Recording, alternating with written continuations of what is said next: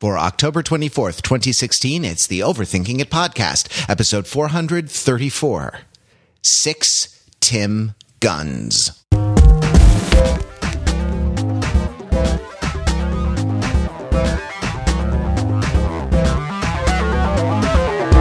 Welcome to Overthinking It, where we subject the popular culture to a level of scrutiny it probably doesn't deserve. The Overthinkers are your smart, funny friends from the internet, and we are never happier than when we're hanging out and talking to each other about our favorite stuff, our favorite movies, TV shows, music, books, comics, video games. Today, we're talking about the Western, the American Western, the long line of the horizon stretching from end to end of that wide cinemascope frame as the sun sets in the distance and a lone cowboy crosses the boundless terrain of the frontier on a solitary horse, going one direction, kicking up dust behind him. What a beautiful image, and it has almost nothing to do with what the actual Old West was like or anything about America. Or really anything that ever existed ever at all. And we're going to talk about that tonight. Lot of westerns, lot of stuff coming out. I guess we probably won't get to this because I'm not sure we played it, but Red Dead Redemption 2 is upon us. Westworld is a sort of has its cake, has its sci-fi cake, and eats it Western too. Eats it like Western Whorehouse Saloon too. The remake of Magnificent Seven with Denzel Washington, and on and on and on. I don't know. It seems in this moment, it's an election year. There is this strong anti-cosmopolitan movement that is not confined to America, but exists in many European countries. You can see it in some of French politics, in German politics, in the Brexit vote, and in the rise of Trumpism here in the United States. It seems like we're getting back to basics. We're getting back to what makes America great. And what makes America great is something that never actually existed. It's that lone cowboy riding across that beautiful Technicolor CinemaScope frame. In just a second, we'll get to that. First, let's introduce the panel. We have Peter Fenzel. Hello, Pete. Hello, Matt. Are you excited about Westerns, or should I say, yee-haw? I was going to do a David S. Pumpkins intro joke, but I figured that would just take us so far off topic that I guess I'll save it for when we do our pumpkin-themed, maybe our Halloween show. We can revisit David Pumpkins, that marvelous sketch character given life by Tom Hanks this week on Saturday Night Live. It's true that next week's show, that we'll record it on the 30th, it's going to drop on Halloween, so it might just be the spookiest Overthinking It podcast ever. You can't see I'm dancing. I'm a dancing skeleton right now. It's spectacular. and the other part of it is Mark Lee. Hey, Mark. Candy Graham for Rather. Candy Graham for Rather. I'm Rather. Candy Graham for Rather. Wait, I forget what. I think you have. I don't know. I think you have to sign for it, and then it explodes. It explodes. Hilarious. Kapow! They play the Looney Tunes music when that happens. Oh. We're talking about Blazing Saddles. That's a Blazing Saddles scene. Oh, there you go. I mean, it's been a minute actually since I've seen that particular Western. Though I gather, Pete, that you have seen it a lot more recently. And I am Matt Rather, your host. Think of me as a friendly tavern keeper. We don't want no trouble. We just want to pour our shots of whiskey and all be alive at the end of this podcast, which is an admittedly low bar. So I think we're bound to clear it. We'll get to the Westerns in just a second, but first, speaking of the Looney Tunes theme, it may have been in the news that there is a proposed. Is it a merger? Is it an acquisition? I'm not totally sure. But AT&T and Time Warner.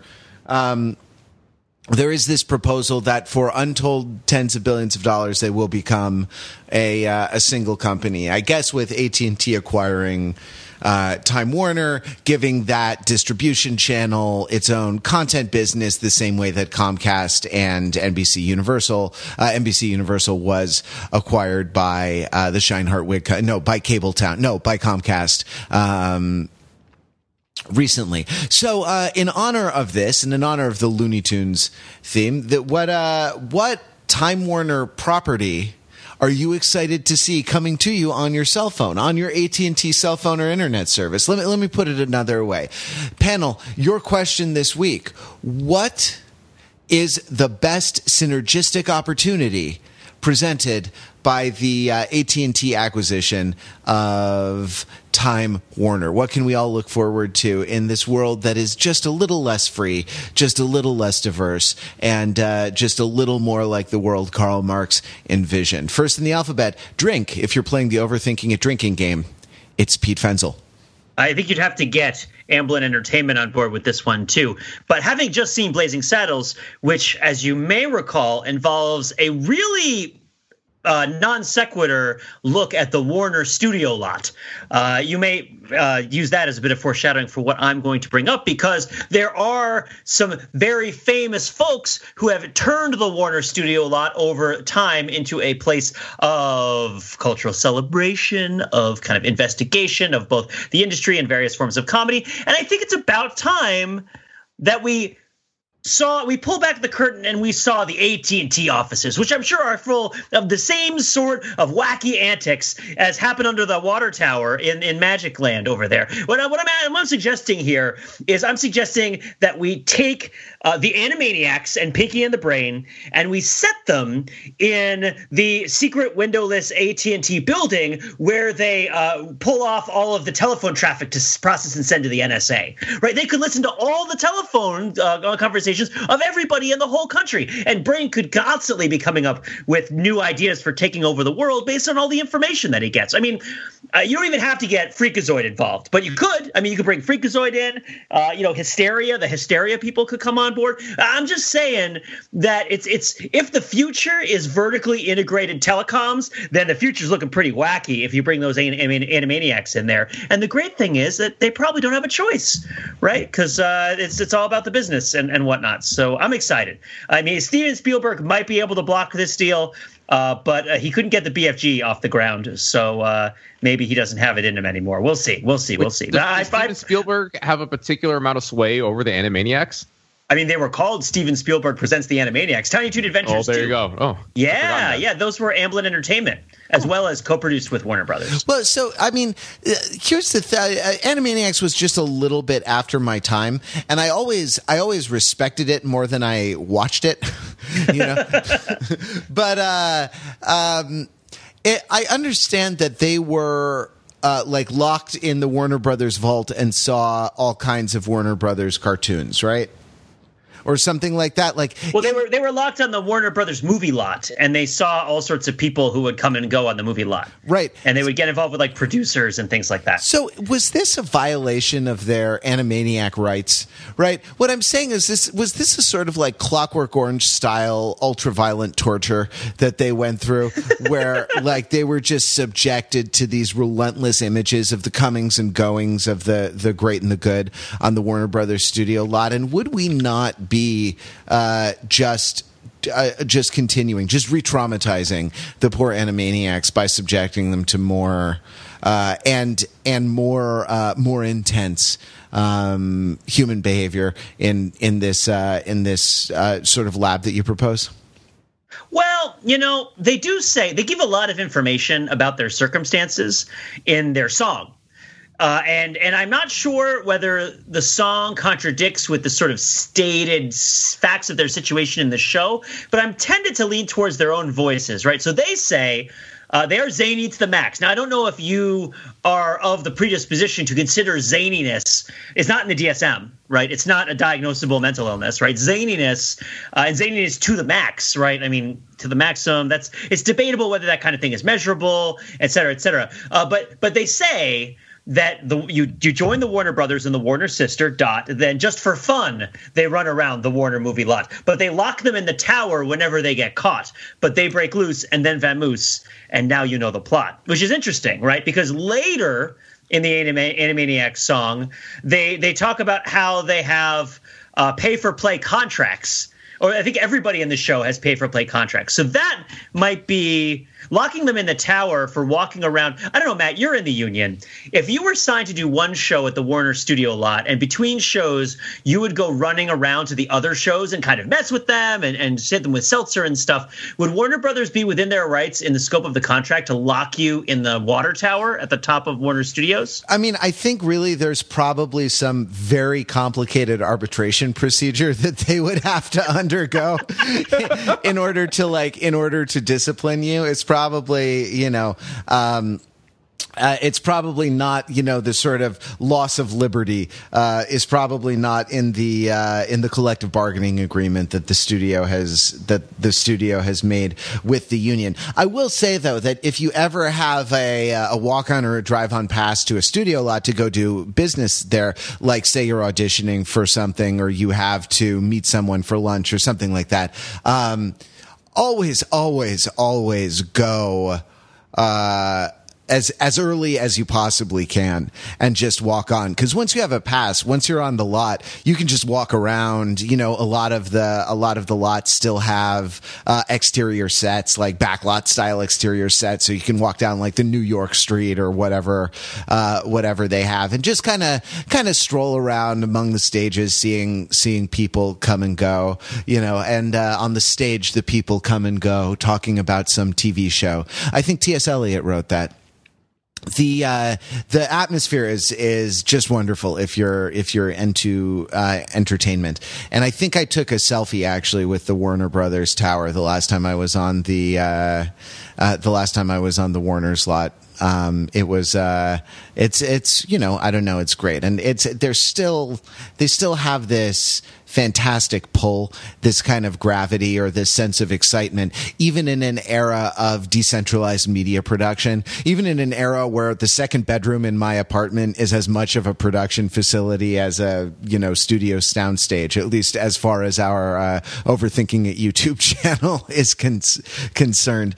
When anyone can be their own TV channel and TV studio, these places are still a little bit magical. That was Pete, the Animaniacs and Pinky and the Brain, coming to you on your AT&T phone. Mark, you are next in the alphabet. What is going to be the most productive fruit of the marriage between AT&T and Time Warner? All right, I'm going to go for a real deep cut here in the pantheon of Time Warner intellectual properties and former corporate entities that have been subsumed into its mass. I'm going way back to Turner Broadcasting Systems, or TBS, as you might remember from way back in the day. Its related properties include CNN, TNT, the TBS itself, of course, and a lot of other things. And I'm of course hearkening back to its famous founder, Ted Turner, who for a time, perhaps in the 90s, was one of the most powerful people in all of media. And since then has just kind of faded into obscurity as kind of a bit of a recluse, I think. He's no longer sort of like the flamboyant media mogul that he used to be, partly because his corporate entity was subsumed into the orbit of what eventually became Time Warner. But anyway, this is an great opportunity to essentially get Ted Turner out of the vault. I suggest that his personality be programmed into an artificial intelligence assistant that you can pull up on your AT&T cell phone, utilize AT&T's great data network, great coverage across all 50 states, and you can ask Ted Turner all sorts of questions, such as, what was the greatest part about owning the Atlanta Braves? And were you a good husband to Jane Fonda? And what do you truly feel about Rupert Murdoch? Tell us how you really feel.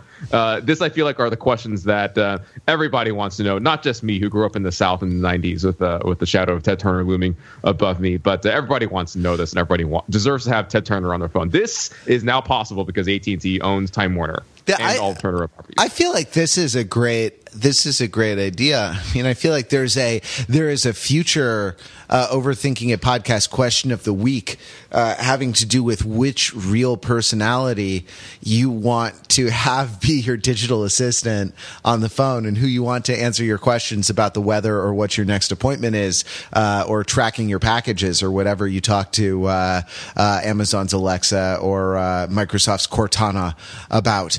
But Ted Turner's a good Ted Turner's a good place to start. Like, you could ask him if there's anything good on any of his old channels, for example. There's a Family Guy rerun on TBS, and another Family Guy rerun after that on TBS. So the answer is no. Yeah, that would be fantastic. And you got to think his personality would be like old crotchety white guy CEO, right? Like, and that would just be, it would be like funny grandpa on your phone all the time. That would be great fun, I think.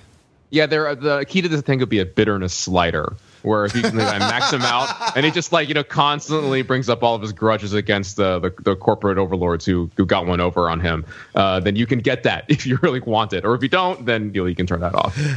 My answer is here's the answer that I was going to give. I was going to talk about Mad Magazine, which is I guess a DC Comics property, and DC Comics owned by Time Warner. I loved Mad Magazine for like 18 months as a teenager. That was my Mad Magazine window, and I feel like it's one of those things, like the music of Weird Al, like a lot of things where you sort of pass through it on your way somewhere else. It's like Visalia. No offense to anyone who lives in Visalia, but I'm going skiing up north. I'm not going to stop at your fine Chuck E. Cheese. The Mad Magazine phase for me was short, but it was very influential and gave me a great appreciation for stupid jokes, which is why I try to make all of my jokes stupid on this podcast. And I was thinking that, like, with multi-touch cell phones, you could do the fold-over pages where the fold over to reveal a drawing and a truncated bit of text. You could do that by like pinching or dragging or something like that. But then I realized that Time Warner used to, before it was Time Warner, it used to be known by another name. Before it was Time Warner, and after it was Time Warner the first time, it was known by the name AOL Time Warner. And once I heard that, I realized that I have to go with AOL. I want to resurrect the glory days of AOL as a mobile app. Now I realize there is an AOL app. Yeah. Are you aware that in 2015 AOL was bought by Verizon? Oh, were they? Oh, yeah. So they're already owned by a telecommunications company, and they include the Huffington Post, among other things. Here's what I want. I want Verizon to acquire AT&T. And, so they can use AOL? And corporate restructuring. Yeah, this is how out of it I am. For something that was so influential to me, like Mad Magazine, AOL was a phase that I passed through, but you wouldn't want to live there. But though there are a surprising number of people that I meet that still use an AOL email address. But I want to resurrect the glory days, not just the mail, the app that they have. And so I suppose that Verizon either sells it back to Time Warner, or AT&T acquires Verizon against all kinds of monopolistic safeguards, and rejiggers the corporate structure so that Time Warner is once again AOL Time Warner.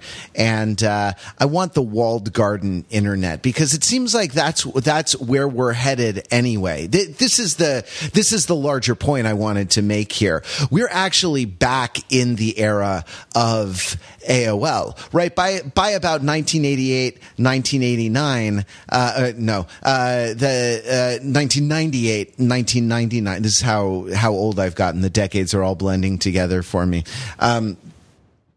There was the actual internet. And why would you use AOL anymore? You had the actual internet at, colleges, and starting to get penetration into people's homes. And by the 2000s, that game was over. But it seems like we've gone back to that model where you have like an app, except now it's not AOL, it's Snapchat, right? And your news, your communication, your entertainment, sort of special interest groups of various kinds. I mean, AOL used to be keywords, right? And it's almost like with hashtags, it's almost back, the idea of like keywords and trending topics and things like this. Or Facebook, right? Like Facebook wants to own end-to-end your news distribution, your communication with your friends, instant messaging, which was another place that AOL shined in the early days. We're back to the walled garden internet. We're back to that old model. So let's call it what it is. It's AOL. And I guess this merger, I guess this merger is not it, but I speak of the merger that is to come after this one. I am not worthy to fasten the sandal on the bike messenger who brings a notarized copy from one Manhattan office building to another. That merger will complete the cycle of locking down everything that was good about the internet. All right, Westerns. But first, before we get to Westerns, I want to say one thing. I know we've had some technical problems with our podcast feed. Recently, I am the lone software engineer working on overthinking it, so you have no one to blame but me. But that also meant that I was trying to work on a solution, and I think I've got it. If you're technically oriented, it has to do with HSTS, HTTP, strict transport security, and our subdomains. We had HSTS turned on briefly for all of our subdomains, and we don't host all of our subdomains, so that was a bad move and has caused some problems. But I think we have good SSL certificates installed on our RSS subdomain, so all of your feed readers, all the Android ones that were having problems, Downcast on iOS and the Apple Podcasts app, should be able to access the Overthinking It podcast feed correctly now. And if you can't, give me an email at podcast@overthinkingit.com and tell me what technical setup you're using and what like some screenshots would be helpful, the sorts of description of the sorts of errors that you're seeing. I'm sorry that it happened. It was stupid. It was a mistake, and it was mine. But I think I've got you covered now. And quick, go back, download all of those episodes that you missed for a couple weeks. All right, now, from 1999 back to 1899 and earlier even, the Westerns, the American West.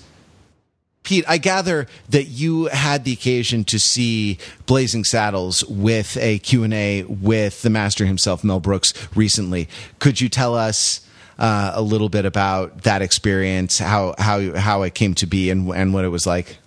Yeah, sure. So there's a company that does this, and it's touring. So you might be able to see it in your town, potentially, where they will bring a movie, an older movie, and a star or a director or a big personality associated with that movie to a big theater. And this was at the Wang Theater in Boston, which holds a couple thousand people, I think. Really, really, big theater. We're up in the nosebleeds, not quite the nosebleeds, but up there. Great seats for watching a movie. I mean, you don't have to really see the stage so much. It's not that important. And you can still see that. I liked our seats. They were good. But the point being that you're not in a movie theater where, it's big cushy seats, right? Or where you sort of like the view to the screen is kind of equidistant. You're in a theater, right? So you're sitting in these tiny seats, but everything feels very fancy. And you go in there, and there's a kind of a pre-roll of trivia associated with the movie and pictures of Mel Brooks. And then you all watch the movie, and you know that it's a huge audience of enthusiasts, right? Everybody's really psyched. So there's, applause when all the cast members show up, and people cheer and clap for the good scenes, and that's great. And then when it's over, Mel Brooks and his kind of biographer, live show companion guy, because Mel Brooks is getting on in years, come out on stage, and Mel Brooks basically told stories from his life. He focused on stories, true life stories, in terms of the making of the movie, and also other things, particularly from the early part of his life, so his childhood, and then up through his early days in show business. I think the farthest he got in the future, other than talking about the Zombie Survival Guide written by his son, was talking about History of the World Part 1. and some of the actors that crossed over between both places. But it was a really cool evening, and it invited you to watch a movie alongside a lot of other people that included a lot of very dated content. And it's interesting to call it dated, right? Because I mean, you've all seen Blazing Saddles, even though Matt, you haven't seen it in a long time, right? Yep. Okay. So like, I mean, I guess we don't have to like spoil it, I suppose. I've already sort of spoiled it. Blazing Saddles doesn't really have a coherent plot in certain ways per se. It's not right. It's not. It's a Western. It's like a parody Western, and the sheriff is black. That's right. There it is. That's the log line for the thing. Well, I mean, to add to it, it's a parody, but all the Mel Brooks parodies, and I think that this is really because there's so many different angles on Western. You got to really narrow it down a little bit. But when I think about where the Western is today, I think about an effort to make it very self-consciously in touch with contemporary concerns and sensibilities. Not that it ever wasn't really in touch with contemporary concerns and sensibilities, but as in contemporary changed. Right. And to a certain point, there sort of developed little centers of gravity at various points in the history of the Western where you would be concerned with like the Sergio Leone Western, or you'd be concerned with like the Tom Ford Western or what have you. But now there's this real sense of like, how can we reinterpret and reinvestigate? The Tom Ford Western would be like a fashion show. Sorry, I mean the John Ford. The John Ford Western would be, yeah. I like the Tom Ford Western. It spends all the time in the saloon, the brothel, the bordello, and really just focuses on the wonderful outfits that the ladies of the evening wear. I think the best one is 6 Tim Guns. Right, it's great. But Blazing Saddles is also a kind of contemporary movie that's looking to cast light on how much white people are uncomfortable with black people and get upset and angry when they show up, and particularly get upset when they're given positions of authority. And Mel Brooks, one of the stories he told was about how he knew that the original, by the way, the original name of Blazing Saddles, can you guys guess? Do you have any guess what the original name of Blazing Saddles was when you saw the screenplay? It's pretty clever. Guess who's coming to, I don't know. No, it was called Tex X, like Malcolm X, but with Tex. And I'm sure it's very changed. I think it was just like a 20-page treatment or something that they bought. But the point is that that Richard Pryor is a co-writer on Blazing Saddles, and he was going to star in it, but he could not because due to his drug problems and his sort of outlandish personal behavior outside of using drugs, he couldn't get insurance. Like they couldn't get insurance for him starring in the movie, and so the studio wouldn't do it. So they had to find somebody that they could insure, and they found a Broadway actor who's awesome. But the point is that he found Richard Pryor to help write the movie. And this is where Blazing Saddles feels really contemporary and I think really worth talking about, because Mel Brooks felt that this, particularly because the N-word was involved, and it had to be involved because a lot of it is about the violence, the verbal and the physical and the social violence that black people are subjected to by white people who think they're just being normal. And that's a lot of what the joke is, right? Is that like the little old lady shows up and like says horrible things to him and then like bakes him a pie to thank him for being the sheriff, and then is like, you're not going to tell anyone that I was with you, right? Like, and it's just this just seamless shifting back and forth from utter hostility to sort of ingratiation. But they enlisted Richard Pryor to do it because they wanted to have that authentic. They wanted to be able to have him be responsible for the agency of the saying of the controversial things and sort of to rubber stamp. They basically said, we're not going to be able to speak to this story in a way that's acceptable because we're not going to know when we're crossing the real lines that can't be crossed. And we need you to come in and tell us, is this okay? Is this not okay? We're using the N-word in this scene. We're not using it in this scene. How does that work, right? And of course, they're like, well, Richard Pryor, he's the guy who could make these kinds of decisions. And as a result, I feel like Blazing Saddles, despite being like hugely offensive, Blazing Saddles is more homophobic and ableist than I would say it is racist. It is certainly racialist. It certainly speaks to a divided racial. And I don't know if I've talked about that in the podcast in a long time, but just to step back, and I got to calm down because I was so excited to see Mel Brooks, guys. It was so great. I've loved Mel Brooks since I was a little kid, with Spaceballs and History of the World Part 1 and all those great movies. Robin Hood Men in Tights is so good. And so I'm really excited thinking and talking about this. To like, oh man, now I'm like wistful, and no, get fired up again, Pete. It was like the cowboys eating beans around the campfire in the first movie to incorporate fart noises. They said. Oh, really? Yeah. Wow. So they couldn't go to the Foley library and just get a bunch of canned fart noises. They had to actually produce those themselves somehow. I mean, can you imagine the engineer, the sound effects person whose job that was, and what an honor it must have been, and yet how that person never could have told their friends about it, what they were doing. Or like people wouldn't understand. I'm sorry, you made fart noises all day and you got paid a white collar salary for doing that? All right, I guess I'll just go back to being a stevedore and not resent you for the rest of my life. The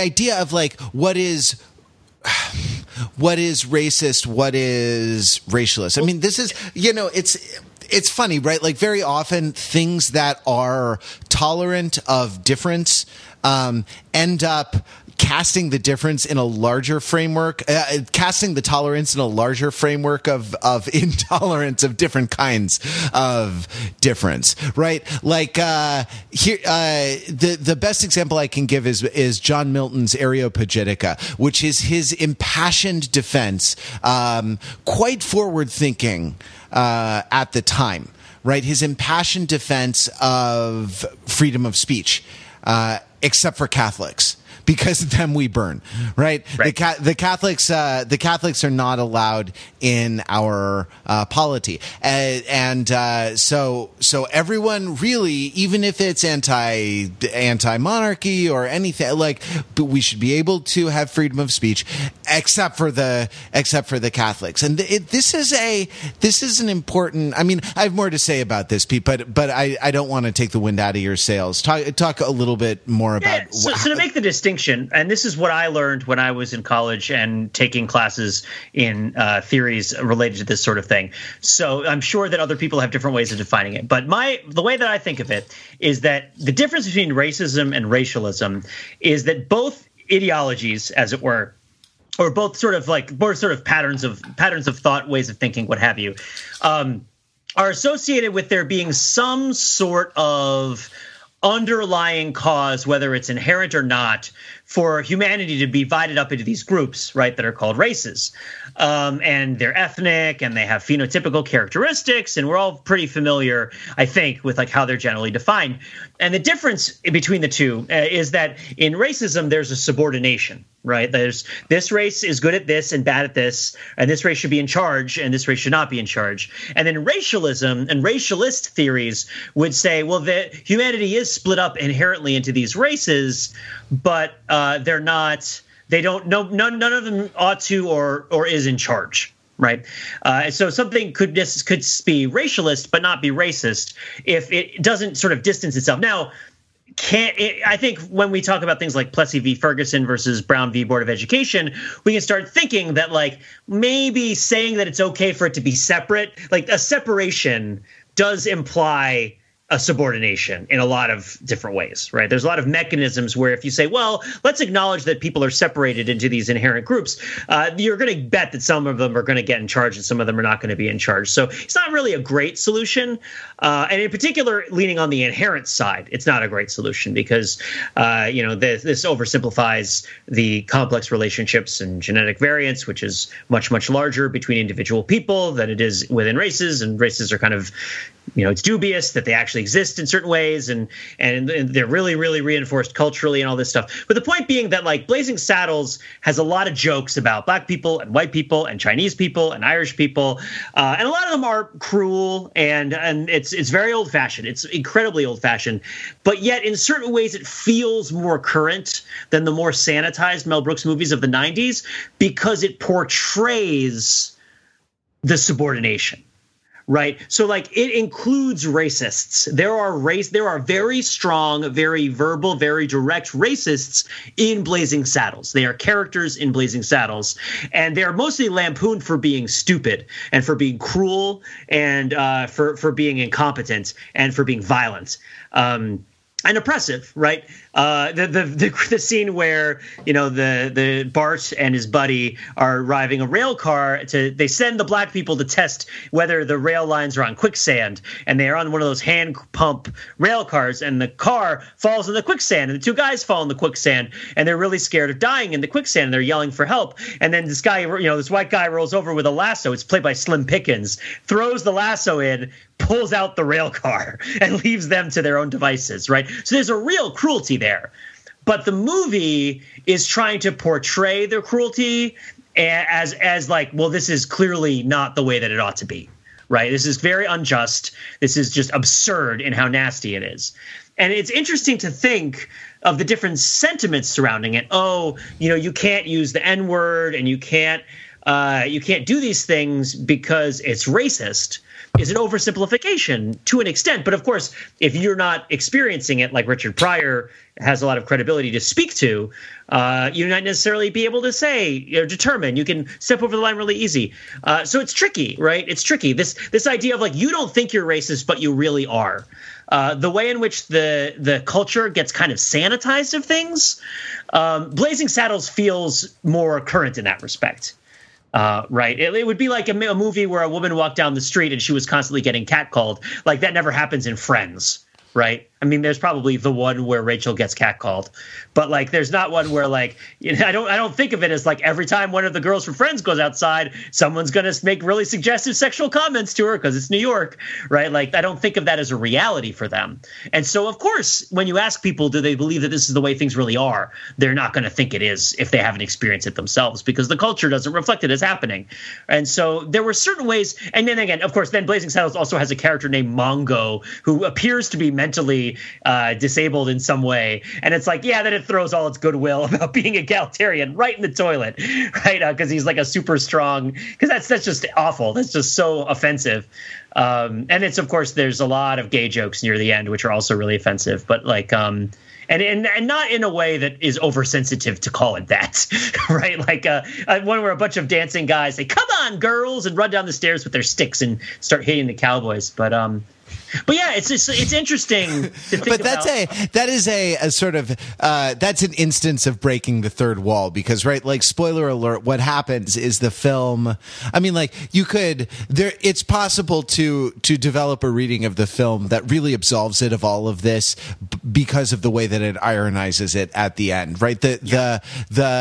What happens is that the camera pulls back to reveal that this is a film being shot on the Warner Brothers lot, and that there are other films being shot on the Warner Brothers lot. One of them is a like Fred Astaire type dance thing with a bunch of male dancers in tuxedos. The joke being that they're all gay, and Dom DeLuise, I think they're, as their director, shouting gay slurs at them, and then the gay dancers start fighting with the cowboys, and it's about, right, like, and then more movies, and the whole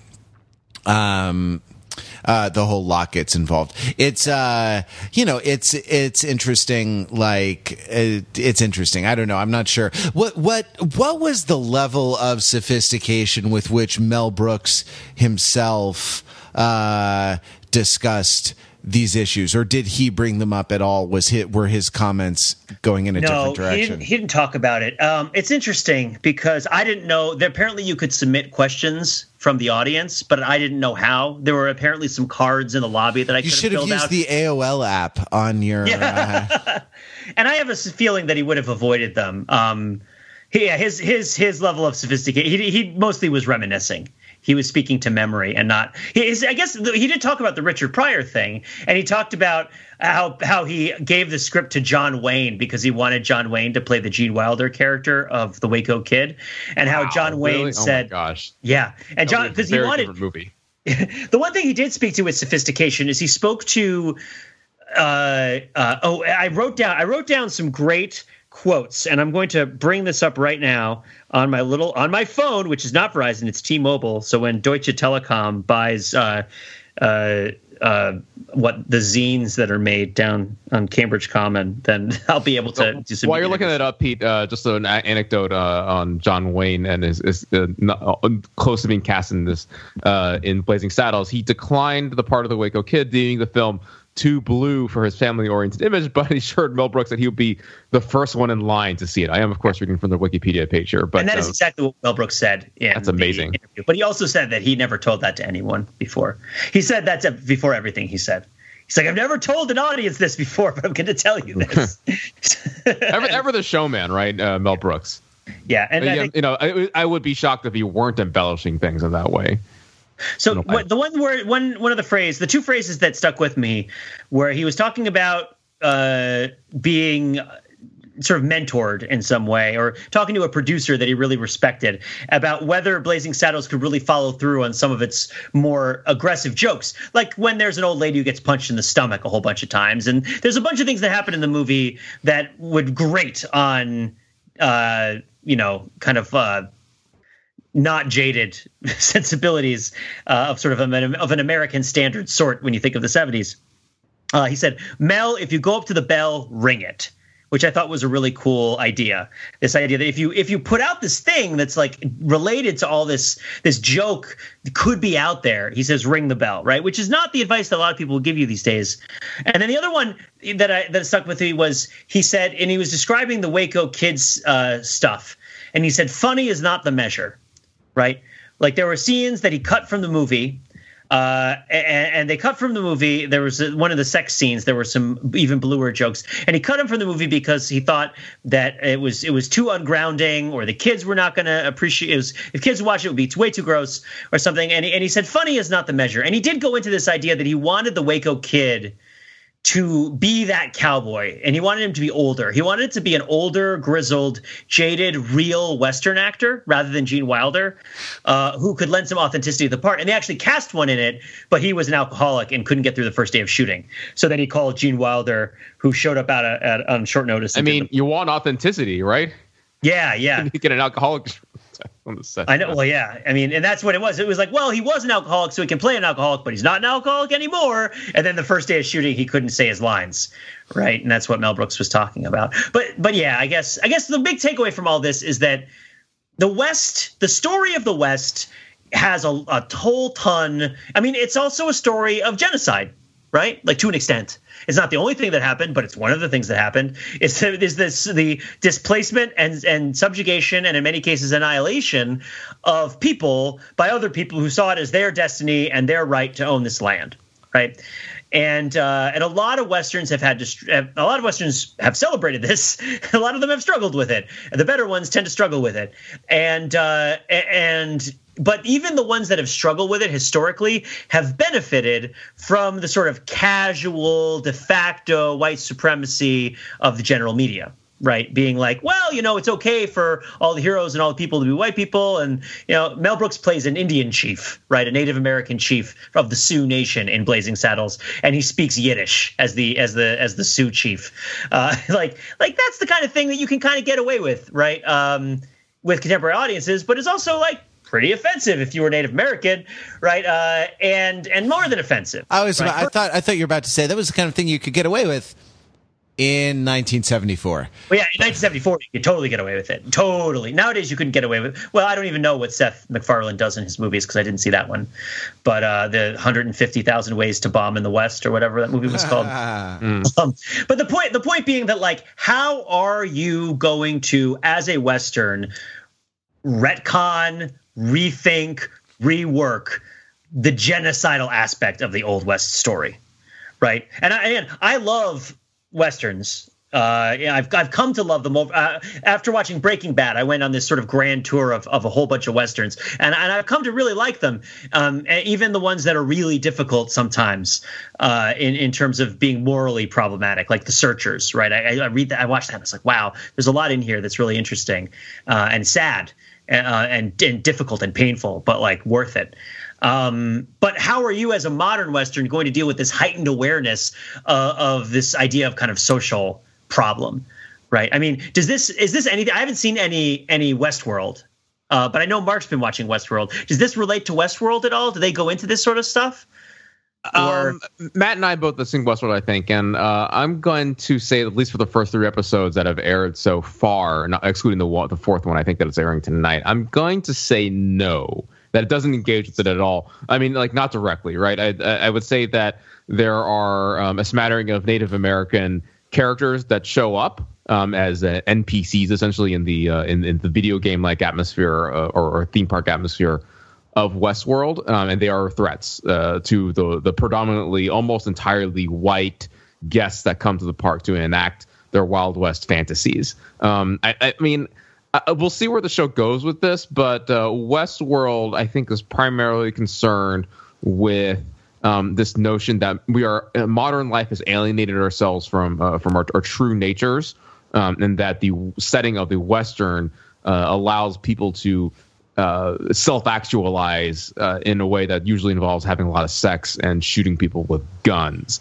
That, I think, is the primary thrust of Westworld, and maybe it's engaging with this idea of the Native American genocide in a way that I'm not fully picking up, but that's my take on it. Matt, what do you think about Westworld? I mean, I think you have to conceive of the you have to kind of do a couple mental transformations, and you have to conceive of the non-player characters as a slave race, right? And this is the idea. This is the science fiction idea that seems to be at the core of it. I haven't seen tonight's yet, but I've seen all the episodes so far, and like the idea that these robots develop consciousness, right? Like the idea that the artificial intelligence becomes sentient and can have rights, or should be considered. Like, I mean, the science fiction question is, at what point in that gray area do we start to consider that person an end and not a means, to use Kantian terms, or do we start to consider that there are sort of rights that inhere in this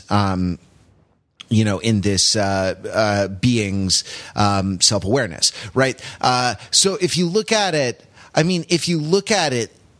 this way, like what the question, I mean, the interesting question, the way Pete frames it, is, where do you draw the line between us and them, and who are the us that we can be triumphalist about, and who are the them that we can slaughter with impunity, right? And this is different. This is sort of different in all Westerns, and it's problematized differently. And the good one, I won't even say the good ones, the ones that are interested in this question, because a lot of good ones are not at all interested in this question and are interested in sensation, and that's okay, right? Like, to the extent that they are. To the extent that they are exploitative and sensory and whatever, like that is a thing that you can enjoy. I mean, I hope you'll be a little reflective about it afterwards and sort of wonder about your enjoyment and wonder about those entertainments. But like, I don't know. I'm not. I try to be not one to look askance at another person's pleasures. Right, like otherwise, like we would never have a Super Bowl episode of this podcast. But like, okay, in Westworld, right, the robots are so disposable that there are actually kind of disturbing scenes of like corpses being washed and stacked up, robot corpses, of course, but they look human, and that they sort of engender in you the feelings of sympathy that you would have for human bodies in that terrible condition. And so that's the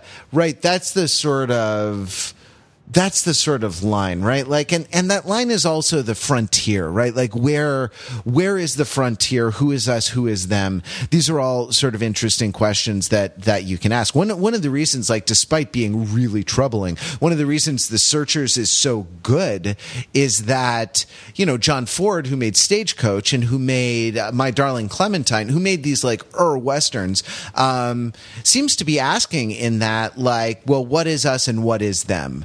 Right. And is that boundary a lot more permeable than our fixed identity categories might be comfortable with?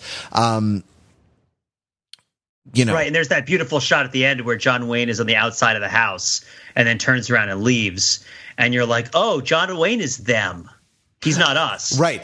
Well, okay. So this is like, I would have framed the master narrative of the Western a little differently from the way that you framed it, in terms of like, who can we slaughter, right? Like who can we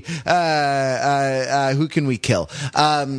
To me, like, it centers on the cowboy, and that cowboy figure is a uniquely American like the American story that I think a Western tells is about this uniquely American figure, except it's not. It's a critique of Enlightenment liberalism, and let's get to that if we can. But like, it's a uniquely American figure who, on whom the community rests, but who is excluded by virtue of the very crucial services he provides from being a member of the community, right? In The Searchers, the last shot, the camera is inside the house, inside the community, inside the family, inside society. John Wayne is outside of society. In My Darling Clementine, right, you stay in the town, you stay in Tombstone with Clementine, right, in this over-the-shoulder shot, and Henry Fonda as Wyatt Earp rides away, right? The camera and the viewer, who is part of the society that this is a foundational myth of, can't abide the presence of the sheriff, the cowboy, the specialist in violence, who can do the things that the society can't do for itself in order to preserve the society. And in a country that was built on the backs of slaves, right? The idea of an original sin making possible this egalitarian social mythology, is particularly resonant. And so for me, that's the sort of, for me, that's the us and the them, right? It's always the sort of the lone cowboy and the society or societies, different kind of groups, good groups, bad groups, whatever, like individual versus group is what I see as being the trauma. And and this is something that everyone can identify with a little bit, because there's always this sense that you have of being an individual kind of opposed to a group at various times. Like you're always the cowboy of your own life. You're not actually a cowboy, and that's good. Like, don't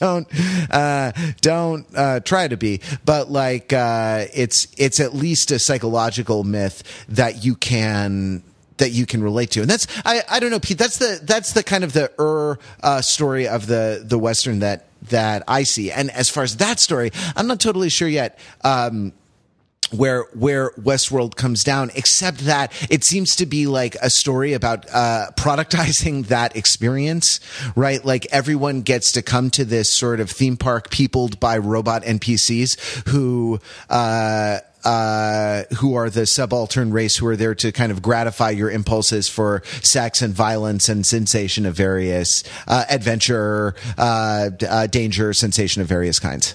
Yeah. And you saying that really makes me think about both Blazing Saddles and also Magnificent Seven, which I saw a while ago, but which I didn't talk about much on the podcast. The newest remake of the new remake of the Magnificent Seven, which is related to all this stuff. Where when you think about the two figures of the black sheriffs, right? Although in Magnificent Seven he's a warrant officer and not a sheriff, but when you think about the sheriff riding in on the horse scene in Blazing Saddles is amazing, because the joke is that he's got a Gucci saddlebag and he's wearing like a posh, I think it's like a velvet or velour kind of cowboy tracksuit kind of thing, and he rides in on his horse, which is decked out, right, and it's to jazz music, and as he rides through the brush, Count Basie and a big band are there, right? Not only are they playing, but they're physically present. They're like, on screen. Count Basie is playing a big white grand piano, right? Like I think, and basically like they greet him and they congratulate him,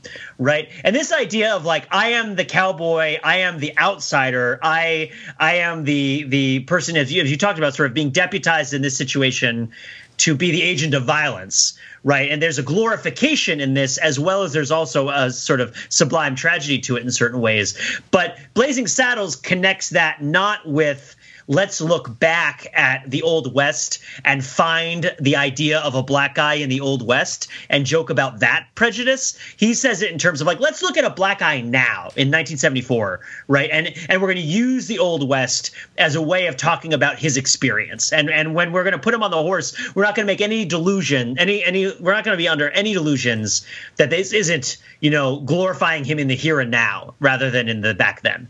Whereas with Denzel Washington, right? Denzel Washington is a super imposing figure. He's got this black hat. He's got this all black outfit. He rides through with his sort of very measured, very controlled. He's the arbiter of morality. He is the good guy. He is definitely the good guy in the Magnificent Seven remake. And he has this sense of poise and of power to him, as he so often does as a performer. He in a different era, he would have made a ton of westerns. He makes a great cowboy, but of course it's not a different era, and of course he's black, which complicates things. But this idea of like the black sheriff in the Old West is very different from like the black man of today as the sheriff in the Old West. But they're both related to what you've talked about as the Old West as a cowboy-centric genre, right? As a genre defined by its lead characters, right, rather than by its circumstances. And what does it mean for them to be excluded? What does it mean for to be cowboys and not cowgirls? And then you're in like Quick and the Dead with Sharon Stone and stuff, right? But like, what does it mean that only a certain group of people get to play these parts?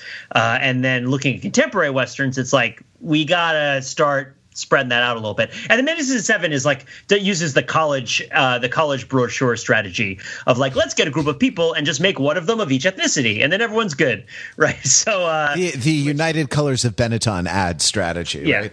Which I think they do a lot of interesting things with it, especially with, of course, the wonderful Vincent D'Onofrio character, who's always the best part of anything he's in. Well, that's not true. He's often the best part of many things that he's in. Although, whether he outdoes Denzel Washington in a Denzel Washington movie is hard to say, because he gets to play a character actor. He doesn't have to be the lead. But he's a genocide. He's a guy who, in The Magnificent Seven, Vincent D'Onofrio plays this character who, back in the day when it was legal, would scalp Native Americans for money. Like the federal government would put a bounty on scalps, and this is a guy who'd got hundreds of scalps, right? And so he's known as a genocidal maniac. But he's sort of this weird, brain-addled, like frontiersy old man who doesn't seem to have much connection with civilization at all, and just seems to sort of sputter and talk about the Bible in weird ways. And the movie takes him on an interesting path. Are you sure I haven't talked about this on the podcast before? I feel like I have. We haven't, no. Deja vu. So just to mention because it's really great, is he meets his end in the new Magnificent Seven movie, and I'm not sure what happens in the older ones because I haven't watched the American old one in a while, and I've never watched the Japanese old one. But he basically confronts the evil. The bad guys have a Native American henchman, and the good guys have a Native American rebel sniper guy. And so there's two Native Americans, and eventually they have to fight because it's not appropriate for any of the white guys to kill either of them in the movie. That's the kind of rules that the movie operates under, because it's dealing with the problematization of these historical assumptions, right, about what is okay and to kill in a Western. And the way they do it is they just sort of make characters match up conveniently so that all the deaths that happen the right way. And one of them is that this guy who's been spouting the Bible for a lot of the movie. At one point, people try to steal things from him, and he talks about how it's right for him to be able to take back something that was taken from him. Right? He's this sort of Old Testament sense of justice. And he pulls his gun on the Native American, and he says something to the effect of like, "We've been sent here to cleanse the earth of evil," right? And then the Native American kills him, right? And as he's dying, he looks up at heaven, and there's this moment of realization, and Vincent D'Onofrio brings it about with great sublimity, where it's like, oh, I was the evil. I'm the one who's being cleansed. And it's just like, oh, it's an eye for an eye. I killed them. Now I live by the sword, die by the sword. Because I went out and I killed the Native Americans, I've now been killed by a Native American, and I'm going to die in the dust, right, alone. Okay, and he comes and he has this moment of peace, and he just sort of slumps over and dies sitting up. Right. And it's just like, OK, like, now, again, I'm importing it, but it seems pretty dead on. But that's the kind of not revisionism, because that's the wrong way of putting it. But that's because it's not like, again, there's nothing like John Ford is not an authoritative original version, right? This is all revision. But the newest interpretation of this kind of story looks for ways to deal with the historical symbols, right, in ways that kind of that are okay, right, that work, that are all right with audiences, and also that just, I think, feel okay and are okay for conscientious storytellers. Yeah, just right? sorry, Mark, before you jump in, actually, John Sturges directed The Magnificent Seven in 1960. Right. I'm sorry. Sorry. I was going back to talking about to Stagecoach. Got it. The Stagecoach is the archetypical. There's the cavalry fight the Indians, right? And and it's totally, and it's like, as long as the people who are on the Stagecoach are okay, then like we don't really care. Yeah. Then society. Then society is okay, right? Like, and the Stagecoach is a little microcosm of society. Sorry, Mark. Didn't mean to interrupt you. Yeah. So the way that Pete described how this movie is careful to show how violence is used in an appropriate fashion. I'm very curious to know how the Byung-Hyun Lee, the Korean actor, his character, either dispenses justice appropriately or is dispensed of appropriately. Like, what is going on with him, and how does he fit into these Old West archetypes, or does he not at all? I mean, he, as is all of the case where you're trying to sort of manually adjust things to make everybody happy, sometimes you're going to do better than others. So his conceit is that he is a traveling gunfighter who also uses throwing knives because he's Asian and he uses kunais. Natural. I use throwing knives on this podcast because I'm Asian. You just don't hear them because I'm constantly ducking and dodging and dipping and ducking and dodging from the various throwing. You know what they say? If you can dodge a throwing knife, you can dodge a ball. But he's a throwing knife duelist, and Ethan Hawke is a former Confederate sharpshooter who has gone off into the Old West. And the former Confederate, who has a lot of guilt on his conscience, in order to make a living, becomes the sort of the manager, the sort of pallbearer to the Asian guy's undertaker, where he arranges, because the guy doesn't really speak English that well, so he arranges the duels and he arranges the betting and he arranges like the sort of shows, right? He sort of becomes a show promoter, sort of like a Wild Bill Hickok kind of figure, right? I think I've got that right? Because some of the cowboy names that are from people who were actual outlaws, and some of them are mostly from people who did traveling Wild West shows, but weren't really, for most of their careers, actual cowboys, which is weird to think about, right? That some of the famous cowboys weren't ever really cowboys. And that's interesting. And also because the period that was the Old West was actually kind of short, as we recognize it in various parts of the country. But the point being that the Asian guy is this sort of force of nature who's very difficult to kill, but can't make a living because he doesn't speak English and he's in America. And Ethan Hawke and he are buddies. And they kind of like, and the story unsurprisingly follows Ethan Hawke's pathos more than the Asian guy's personal ambitions. And they end up just killed. They get killed. It's like there's like a stakes rising. I mean, I guess I've spoiled it already, but at one point the bad guys show up with a Gatling gun and just start firing the Gatling gun into the whole town and basically killing everybody in the town that they can hit from the hillside next to the town. Oh, that's the Starkiller base method, where you just blow up the entire universe. That Chris Pratt has to destroy by making a noble sacrifice. But basically it was what happens. But it's just like those guys get killed there. I like to think that he gets a little bit more service than that. But of all of these sort of colors of Benetton in that movie, and I don't mean to say that to diminish them. I mean to say it to sort of diminish the studio a little bit for thinking that this kind of approach like solves all of their problems. I would almost rather watch a movie like Posse, like from back in the 90s with Tone Loc. And really like just own that you're picking a different protagonist because of their race. I guess if they really wanted to borrow a phrase from Mel Brooks, ring the bell, they could have had Byung-Hyun Lee be essentially a Chinese character who like liberates a bunch of Chinese railroad workers from their horrible. They do that in Blazing Saddles, but they don't do that in. He doesn't liberate them. He like dies of the Chinese railroad workers die of exhaustion and are buried in mass graves in Blazing Saddles because it's a comedy.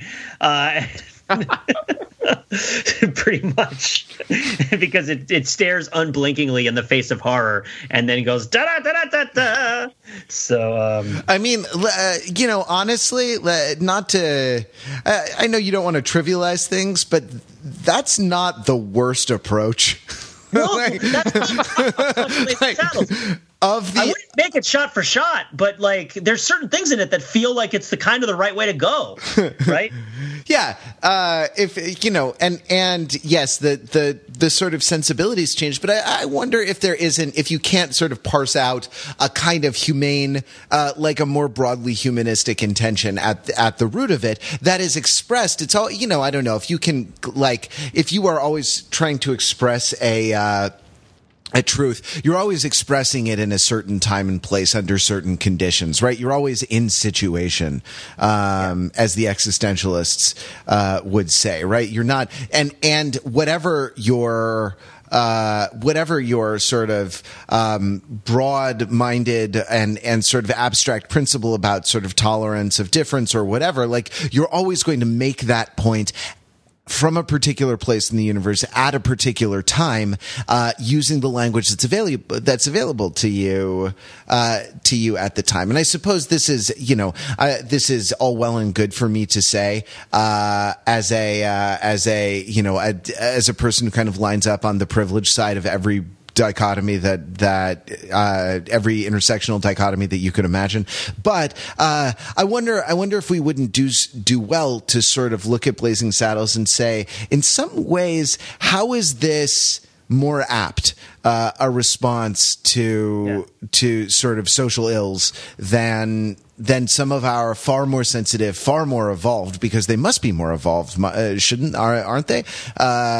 Ways of looking at these problems today, and to sort of to come to celebrate what goes right about it, rather than to criticize the numerous things that are available to criticize. Yeah, I mean, the things that the newer movies get better is the representation question, I think, which is a separate question, right? But the idea that the plight of Chinese railroad workers is handled more seriously and more honestly in Blazing Saddles than it is in The Magnificent Seven, because it's not really a big part of the story, and they bring in Asian guys for different reasons. And he's also Korean; he's not Chinese, but whatever. I don't remember what even is. I say whatever because in the Old West, it's like. Then you start getting into things like Shanghai Noon, right? Where it's like. I mean, that's its own thing, right? That's exactly what you're talking about. That's another range. If every cowboy has a range, and the cowboy is defined by the range as much as by the cowboy, then Shanghai Noon has a specific range that it's going after, right? And I would expect Shanghai Noon to make differentiations between different kinds of Chinese guys and acknowledge that the protagonist is Chinese and connect it to the Chinese railroad workers and the Chinese Exclusion Act and all this stuff, right? I would expect those things to happen. But in when you're doing something like the new Magnificent Seven, it's I don't really expect this movie to take the Asian kung fu throwing star duelist guy and treat his ethnicity with any degree of real sophistication. Well, no, or honesty, right? But at the same time, there is an Asian actor in Magnificent Seven with a big part, which there is not in Blazing Saddles. Sure, which is what I was getting around to, right? That it does not get right. Right, it doesn't create jobs. It still has mostly a white cast. And this was, I mean, not to be an apologist for John Ford or Tom Ford. Neither of the Fords am I an apologist for. But when he was criticized later in his career about the depiction, about the representation of Native Americans in his movies, his defense was that he made local hires on his sets and actually hired Native Americans and gave them jobs. And he had this sort of, this materialist, non-representational, defense, which is at least a point of view that I mean, it's at least a point of view. It's a piece of the puzzle. Yeah, right? It's a piece of the puzzle, and I think it hangs together as an argument. Whether you're ultimately convinced by it, it's at least it's a colorable argument that rather than lip service, he paid wallet service, and that is to a certain extent a more laudable thing. Guys, I feel like we could go on forever and ever, but I think it's time for us us to nestle down in our beds, safe at home in the town, while the cowboy of this podcast rides off on the range to protect us from. I don't know, to protect us from bad comments in the comment section. I don't know. They're always out there. Killer robots. for robots that are going to uprise against us. For Chanic discourse. The savages out there on the other sites on the internet that aren't overthinking it. So thanks very much, panel. Thank you, Pete and Mark, for doing this podcast. And thank you for listening. If you're still having technical problems with the podcast feed, podcast@overthinkingit.com. Send me an email and tell me the details of it. I will be very glad to know that. And thanks for bearing with us while we had we worked through the issues. We'll be back next week with more Overthinking It podcast. Till then, visit us on the web at Overthinking It, where we subject the popular culture to a level of scrutiny it probably doesn't deserve.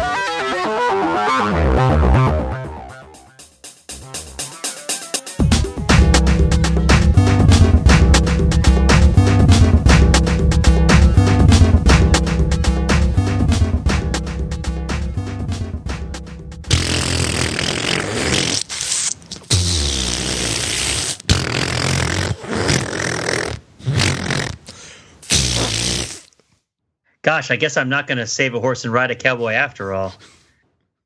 Gross.